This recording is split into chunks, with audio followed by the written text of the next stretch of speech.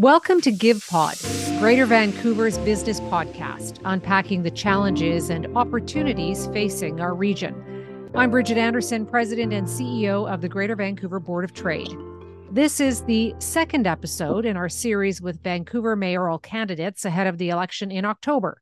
And today I'm speaking with Mark Marison, candidate for Progress Vancouver and principal at Burrard Strategy. Mark, thanks for making time. No problem, Bridget. So you are obviously not a newcomer to politics. You have advised candidates at the federal level, the provincial level. You are married to former Premier Christy Clark, and you helped create the party that you are running for right now. So why make this jump into municipal politics? What makes you want to run for mayor?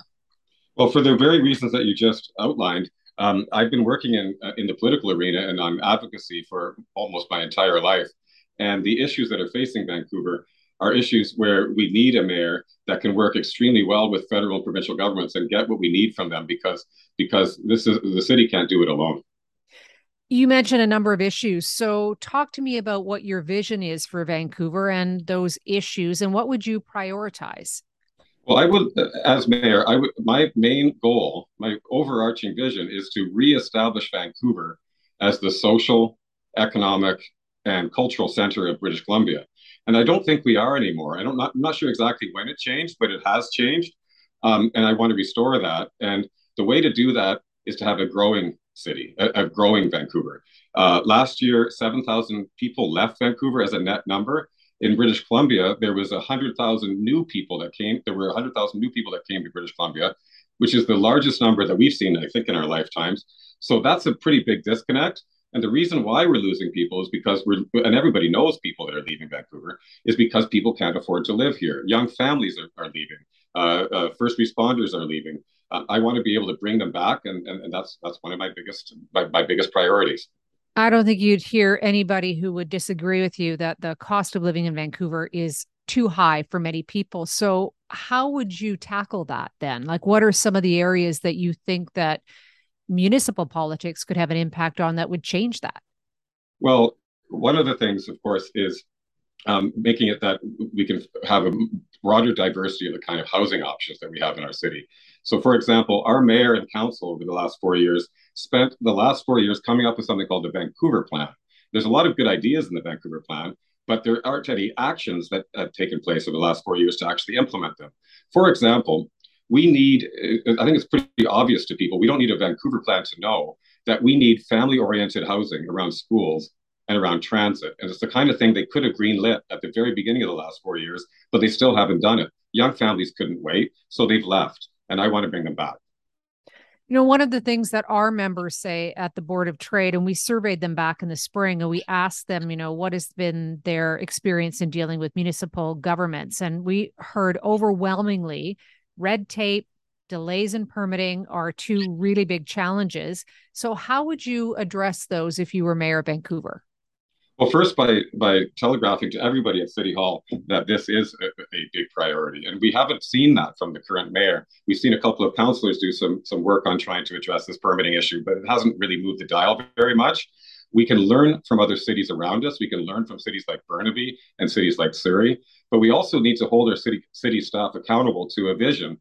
And we need everybody to understand that this is a huge priority. It's not just because we're not delivering the housing on time, but it's also because this adds cost to everything that we're doing. I'm not sure the exact amount that it adds to a condo, but I think it's something like $60,000 or $70,000 just to an average condo. The cost of delays, and just by finding a way to reduce those delays, we can immediately see savings on housing when people want to purchase a home. Yeah, I take your point on that because permitting and zoning, all of that impacts costs when it comes to housing, but it is a shared responsibility with the federal and provincial government. So how do you see working with those two levels of government to make the changes in housing? Well, we definitely need the federal government to get into support for public housing in a bigger way than it has been. We've had a whole generation now where senior levels of government have not invested the kind of resources required for housing. So I think we really need to push the federal government further. They have made some steps, and we have to push them further. And with the provincial government, we've seen with what happened with uh, the decampment of Strathcona and other parks, that because we hadn't built the housing that we needed, there was a scramble to get people into old hotels. And now again, we have an issue with people living in tents on Hastings Street, and there's nowhere for people to go. So what we need to really push is to get this kind of housing built on an emergency basis. You mentioned the tent city there on Hastings and, some of the encampments, maybe Crab Park. And when it comes to homelessness, it's a complex issue because there's also public safety concerns, pretty significant ones. There's the opioid addiction issues. There's mental health issues. I mean, housing is one piece of the puzzle of all of this, but what else would you do as mayor to try to solve the situation so that business owners and individuals feel safer in the city? Well, we start by saying that the police cannot solve these issues alone, and these are very, very complicated issues. But what we've noticed from our current mayor is that he's focused on safe supply and decriminalization of drugs, two things that I fully support. But he spent most of his last 4 years talking about them. I think what we need to be focusing a lot more of our efforts on is to get people the recovery services that they need when they need it. And this requires a lot of advocacy with the provincial government. And I would put a lot of effort into that. And any comment on one of your competitors talking about adding to the police force to have a bigger police presence? Have you thought that far about what you would do in regards to the size of the police force? I don't. I believe that was a gimmick that candidate had put forward. He talked about 100 police officers and 100 nurses. For one thing, if 100 police officers are required, I would think that matching them with 100 conflict resolution specialists would probably be a wiser thing to do. However, we shouldn't be coming up with our policies on this to come up with a nice soundbite. We have to come up with these policies to actually address the issues that we're facing. And quite frankly, I haven't seen a case that could be made that we need more police in our city. If somebody can make that case, my ears are open. But even the police have told us they can't deal with all of these issues on their own. We need a lot more of a thriving downtown. We need a lot more activity on the street. We need eyes on the street. We need more young families back downtown. There's a whole bunch of things that happen to make for a safer city.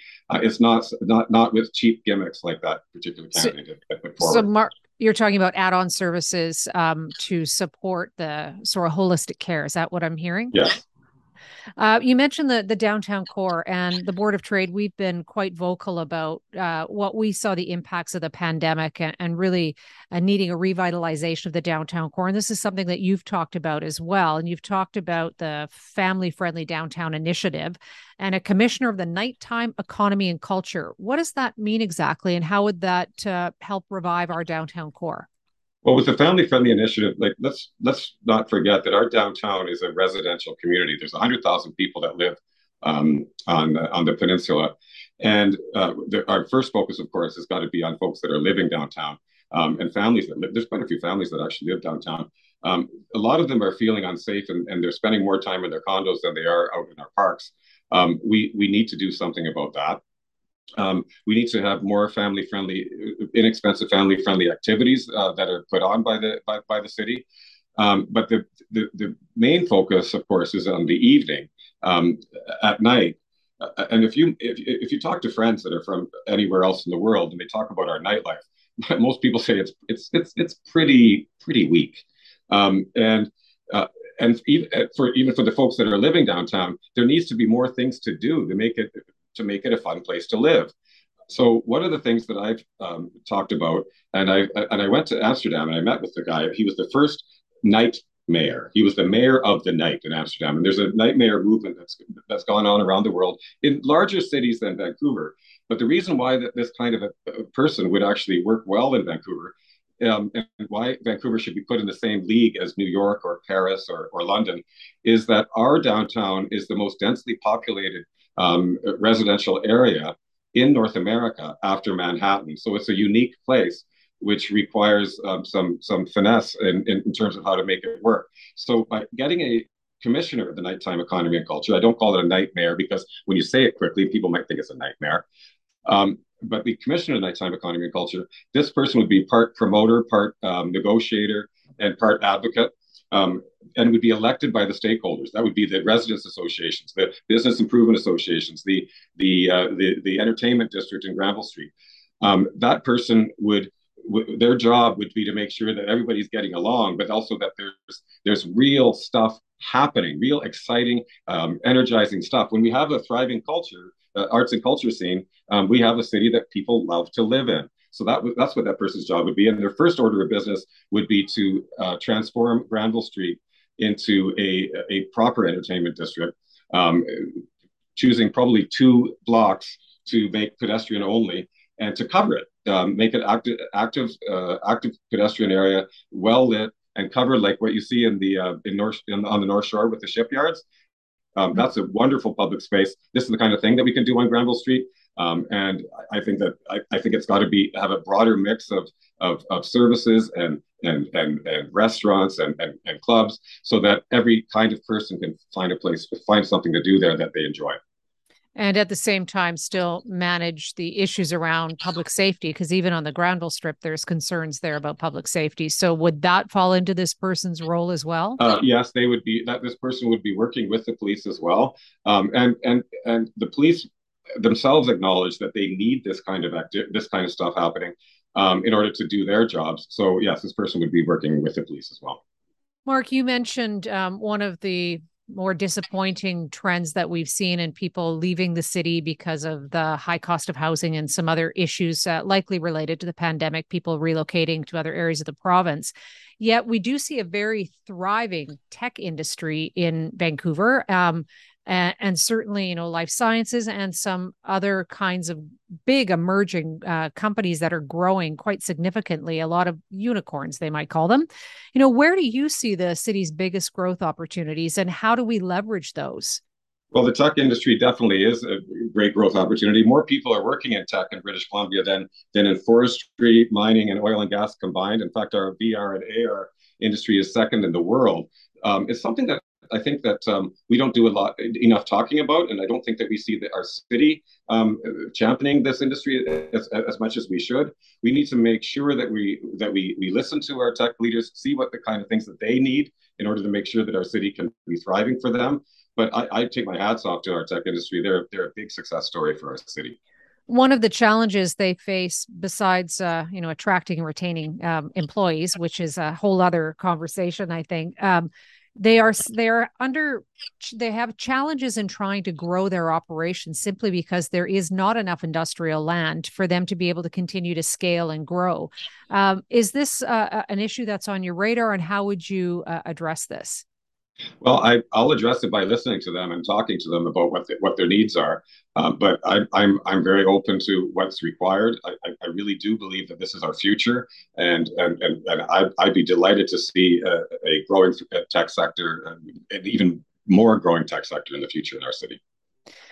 Mark, question about why you decided to start a new party, then maybe run under an existing party like the ones that have been around for a while. Why did you see a need to create something brand new?